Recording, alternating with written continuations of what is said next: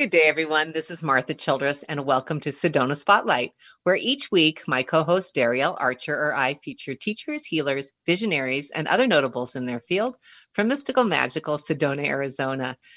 Sedona Spotlight is here to shine its light on you, so anyone, anywhere, or anytime can experience the amazing energies emanating from the sacred red rocks of Sedona, Arizona. You can also lighten up live from Seattle, Washington, and vicinity every Tuesday at 12:30 on Alternative Talk, 11:50 a.m. on the dial, or listen live online from anywhere in the world you might happen to be at 12:30 p.m. U.S. Pacific time for half the year, this part of the year, by clicking the Listen Live link at sedonaspotlight.com. And back with me today here in Sedona is Walking Crow. And this time we're going to have a pretty candid discussion about something we often talk about on our walks together, which is spirituality and addiction. Walking Crow has had a lot to share about the topic based on his own personal experience and what he's observed and counseled with many others as well, which he'll talk about. Walking Crow is also a transformational mind, body, spirit mentor, facilitator, and drum maker, as well as offering transformational sacred drum medicine and much, much more. Welcome back, Walking Crow. Hi, Martha. Thank you for having me back. How are you? Just fine, just fine. Sophie says hi. Hi, Sophie. And yeah, Sophie, she's got a little paw on my foot now. And speaking of transformation, that could really be at the heart of today's topic about spirituality and addiction, especially the transformational power that can unfold with the healing of core wounds, many of which are also found at the root of many addictions. So why don't you please start off by sharing your transformational journey in relationship to your own experience with addiction and your spiritual awakening, or should I say deepening? Yeah, during my recovery, my sobriety, if you will, I knew nothing about spirituality. I was a religious person, and there are differences there. Some similarities, but there are definite differences. And I would walk through meetings and be in meetings. At 20 years sober, my life started to change, and I started to step into the spiritual nature of who I am by becoming an energy healer. And I realized that 20 years had gone by, and I was still going to meetings, and I had transformed completely, and that I was no longer an alcoholic. I didn't have an alcoholic brain. I didn't have an alcoholic nature. A lot of that stuff, as I became the healer and transformed, just fell by the wayside. In Alcoholics Anonymous, they like to say, once an alcoholic, always an alcoholic. That's not true, because just because you're one day sober doesn't mean you're always that day sober. You're 2 days sober, you're 3 days sober, you transform, you change, you shift, you change. So telling somebody that they're stuck being what they are is, as far as I'm concerned, not wanting anybody to leave the sandbox. And, God bless Bob and Bill, and Lois and others.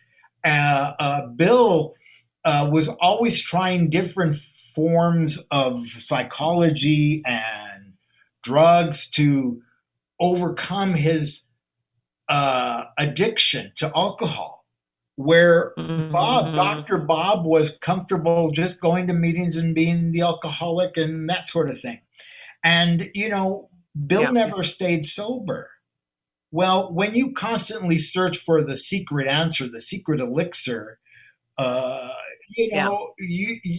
there is no comfort. There's no comfort zone. You don't ever get to go inside. You're always seeking outside yourself for an answer that may not ever be there.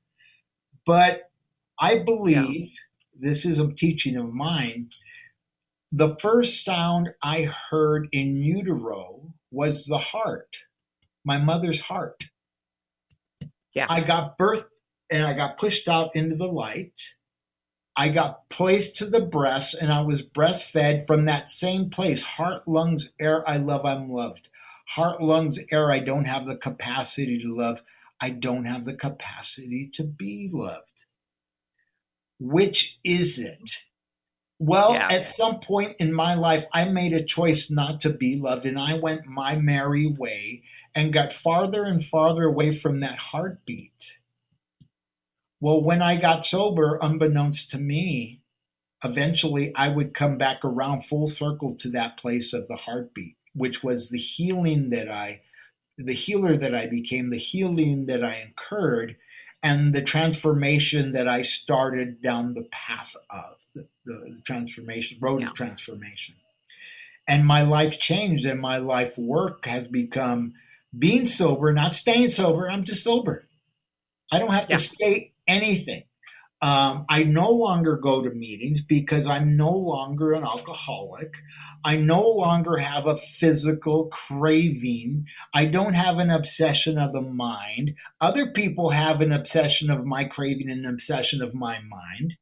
I mean, I have elders who have come to me and say, are you going to meetings? You know, if you don't go to meetings, you're going to drink. I would tell them, stop right there. And these are my elders. Yeah. If you want Yeah. to drink, I will buy you a drink, but do not muddy my waters with that sort of thinking. I don't live in that Yeah. world of thinking anymore. I have gone so far beyond that. And I feel bad for people who are still sitting in AA meetings, drinking coffee, bad coffee, day in and day out, and donuts cut in half, and cookies, and you know, that serves a purpose. That serves a foundation. But when Exactly. do you start to branch out? A tree has a rooted foundation, but it also above ground it has branches that it branches out and it grows outward. It never grows inward. It grows outward. And I think the alcoholic misses that boat and the opportunity to do more for themselves. Now, there's a big degree there's a lot of like shopping addiction in Alcoholics Anonymous. There's a lot of overeating, obesity in AA. There's a lot of Well, different things, they're all addiction. They're all addictions. And I think the risk, just the language around addiction, no matter what kind of addiction it right? um, is an addiction in itself. I mean, and the risk of the addiction being a life sentence instead of discovering how to live a more meaningful and whole life.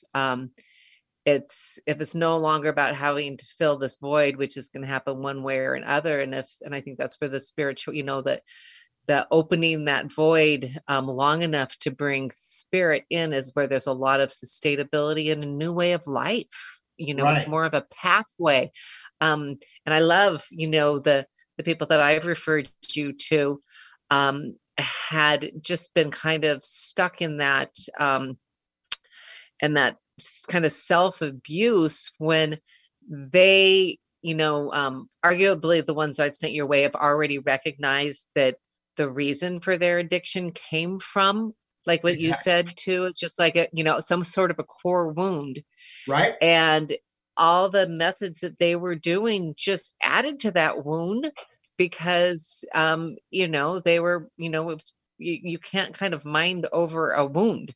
Um, and those processes, although a lot of them are very good to stop or pause the addiction, it might not be the best method suited for the rest of your journey. And I still think cherry picking is allowed. Some people still like the community and whatnot, but you don't, just take the parts that work, leave the rest behind. And I think, just the transformational power of healing just, can maybe turn it into a new path of discovery. I mean, what would life be like if you started to feel good, and connected and whole? And, it's just, that is a true transformation where, in the process, in that state of wholeness and fulfillment, when you're present with that, addiction's powerless. It can't, there's no host for it, right? Isn't that been your experience from our conversations? It certainly,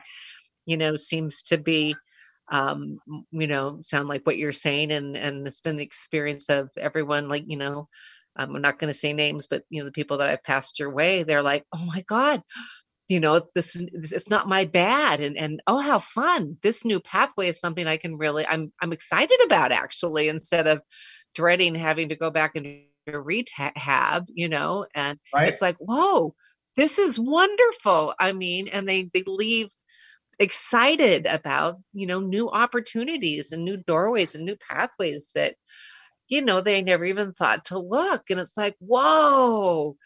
And one of them I was just talking to the other day too, and she said, "Oh my gosh, Martha," she goes, "I was just laying in the pool, um, listening to music, just feeling the sun." And she goes, "This euphoria just poured into me." And she goes, "I don't think I've ever experienced that before. But, since I've kind of taken this new journey and this new approach instead of just dreading," and she was, some of them was just like, at the point, it's like, I don't even want to live anymore if I'm just going to have to keep beating myself up. She is so excited about the rest of her life now and getting Right. healthy and exercising. Everything else is just falling in place. And it's, there's so many things that are out there, but I think that, the part that you're talking about is so important, for people to kind of hear and take a piece of, because it's more of an honoring of self as well as the process instead of a punishment. It's an opportunity for a new pathway. Right.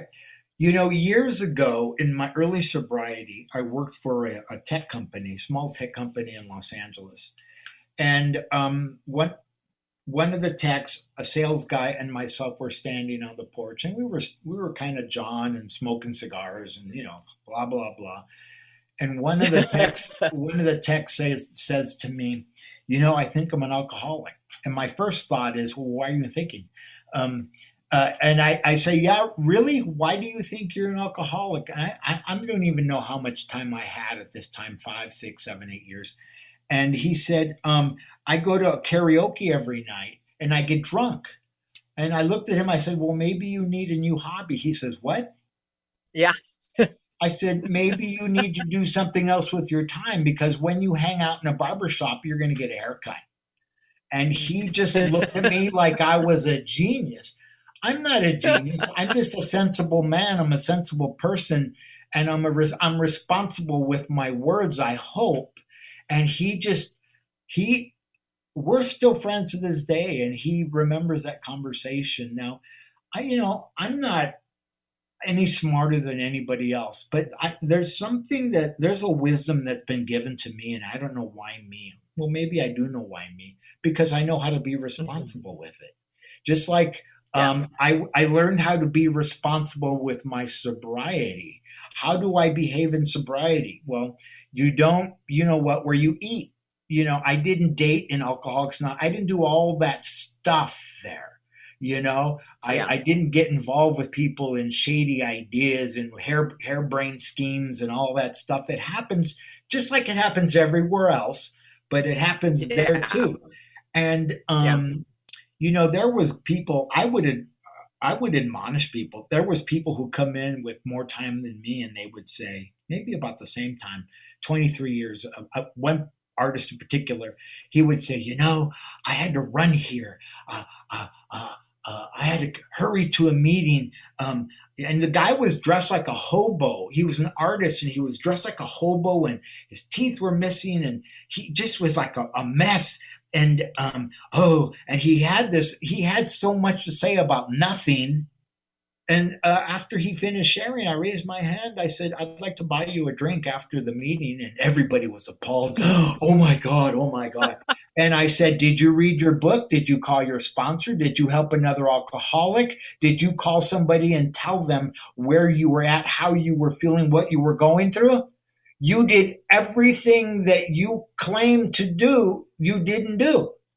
I said, so I'll take you down the street, three doors down, and I'll buy you a beer or a six pack, whatever it is that you want. But don't come here and share that nonsense. The meeting is for the newcomer to find hope. There is no hope in what you just gave them. Everybody was patting my back later, and I don't want pats on the back. You know, be responsible with your sobriety. Be responsible with my sobriety, and the responsibility the sobriety of others. It's what we owe them for our sobriety. And that's it, and that's all. Well, and you earlier too kind of touched on the difference between habit and addiction too. Right? Um, and there again too, it's just how much language is used. And even if, yeah, I mean, like the addiction is an addictive word. But even if you using the word kind of habit, it's like a habit, something you can change. Habits, something you can, have power over. Everyone has power to change their habits. And Uh, then when you change your habits, you might find, yeah, something else. Because even if you do the core wounds, the habit can still be there, you know. oh yeah. And so, yeah, so it's very multi-layered. But if you're not feeling that, that the habit has to be addressed at one point or another, and that's where, um, that's the people that I know that have had, a sustainable, I don't even want to use the recovery, just a sustainable, different way of life, addiction free. And they can sit at a bar, they can do whatever. They have no problem having it around them because they are different people, and they will tell you that they feel like they're a better person than they ever were. They're happier than they've ever been. And I think those are the ones that did ultimately go, find their own self and their own inner journey, their own spirituality, their belief in themselves, belief in the world. It's a better way to live, instead of Yep. trying to fill those walls with something else. I don't have the habit of hanging out in bars.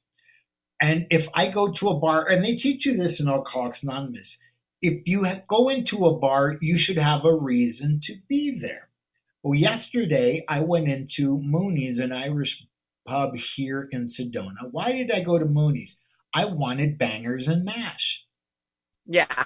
That's a good reason to go into there. It's really And, good. It's a really good reason to go to Mooney's. right? And I had my Arnold Palmer, two or three of them, and I left. Now, Yeah. I eat at more bars these days than I ever drank at. And I have no Yeah. fear because my intention is set. When I go in there, I'm there for charcuterie and fresh Yeah. bread. I'm there for sausage and cheese. I'm there for a good coffee. I'm not there for wine. I'm not there for sulfites in my body. Well, I'm going to get that in the charcuterie. Sorry, but Yeah. there's sulfites in cheese and there's sulfites in sausage. Okay, but they don't get me drunk. Sulfites are a Yeah. preservative. But Yeah. what is my intention when I step into the liquor aisle in in a grocery store? I've been to your home, and I've been to your home, and I've taken a bottle of wine. I was taught that when you go to somebody's home, you take a gift. And Yeah. I don't know anything about wines anymore, so I always ask the wine clerk, and they know that I don't drink, and they have this funny look when I'm asking, but I tell them it's for a gift. I do, and I don't feel disempowered when I'm carrying a bag of wine or anything else. I don't. I feel empowered. I'm able to do this. It's like anything Yeah. else, you know. Yeah. I don't drink Yeah. coffee addictively. I love coffee. You know, um, I don't have a need to drink that incessantly, addictively, or any other way. Oh, And you don't have bangers every night, I mean, just like everything, you can right? in moderation, you can feed your senses too. And it's interesting because a lot of the um, alcoholics are the, people that had considered their very, I see, even just using the word alcoholic, it's like, gosh, stop this language, people that over abused alcohol, and they would not eat um, because they wanted, it's like to numb the senses. Well, And when you're not numbing your senses, you appreciate food, you appreciate everything, you appreciate all these little nuances. And that's, I think, where the spirituality part of it is so huge, is feeling again, and you've got to feel it to heal it. And then when yeah, you heal it, you feel all the good stuff. yeah. You know, if you ever were standing outside in front of a meeting just before meeting time, it's hysterical.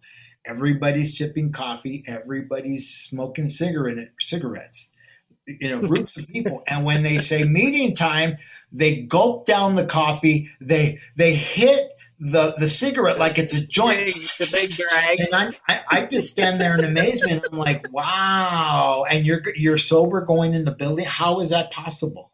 Nicotine and caffeine. Wow. Wow. Yeah. I just like, okay, if you say so. I have a friend that got sober with me, and she constantly smokes a vape. And one day I said to her, and I don't smoke it, I smoke ceremonial tobacco, and that's it when it's Yeah. time.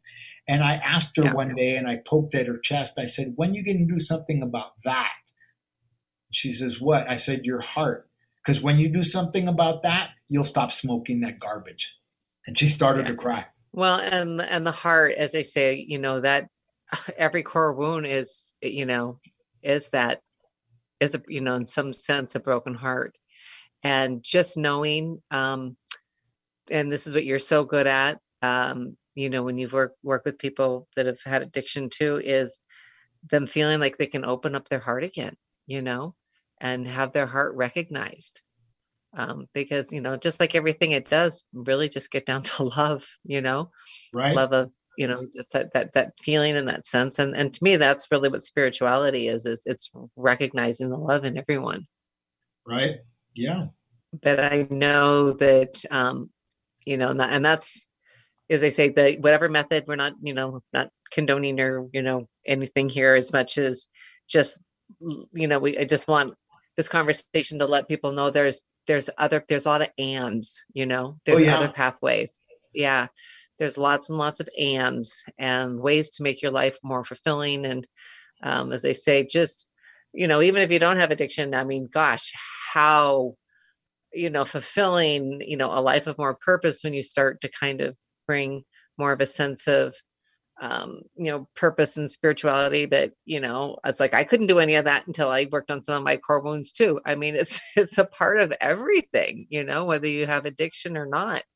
Right. But I think a lot of people that, are more prone to addiction are the people that have probably been hurt the most, or they're the most empathetic, loving, caring, compassionate people, that they're feeling a lot of other people's wounds and taking it on for themselves too. So totally understand where that can become overwhelming, So, I mean, the pathway, bringing spirituality into your recovery and in a loving way, um, and especially, that with the heart, with the drum and the heartbeat and your approach in particular is such a wonderful way to kind of turn it into a new discovery, Right. and be a new pathway, for the rest of their lives. A lot of the work that I do in my practice is I do soul retrieval with people, and I take them back to the place of the original splinter of the soul, where they were splintered originally, and then we move into the other areas where they were splintered. And I teach them and I talk to them about going back and picking up, and I ask them if they have children, and they say yes. I said, and I'll put my hands in the air like I want to be picked up, uppy, uppy. I said, what does this mean? Pick me up. I said, when were you picked up? When were you not picked up? When would you like to be picked up? Because you can be picked up by by going back, picking up that child that didn't have tools to move forward, and integrating that 2, 3, 5-year-old, 11-year-old wounded womb child, because I was a wounded womb child, and be integrated with the adult and do the integration work with Ho'oponopono. I'm sorry, forgive me, thank you, I love you. Apologizing to the child, your own child, for not being able to love you, not being able to give to you, not being able, and taking that child and just holding them and start the process of self-care for the self, which will heal that child and the adult. And it's such a beautiful process. I love working with people in that way because it's important to know your why. In Alcoholics Anonymous, they say, I'm an alcoholic because my father was an alcoholic. That's a cop out. Yeah. That's avoiding responsibility. Yeah. I was an alcoholic because I picked up a drink at 11 years old, and I had no business picking up a drink at 11 years old on time. Yeah. That's Yeah. not what 11-year Well, olds do. no, no. And unfortunately, we are at the end of our hour, or a half hour, pardon me. And yeah, I'd like to continue this conversation and, with some other people too that, just, approach it the way you do as well. And I was going to ask you what you wanted to leave our listeners with today. And I think you just said it. So how can people find you and schedule a session or find your website and learn more about what you do? Just love yourself the best you can without excuses. That's all I'll ask of you. That's it. And you can find me Yeah. And your at website?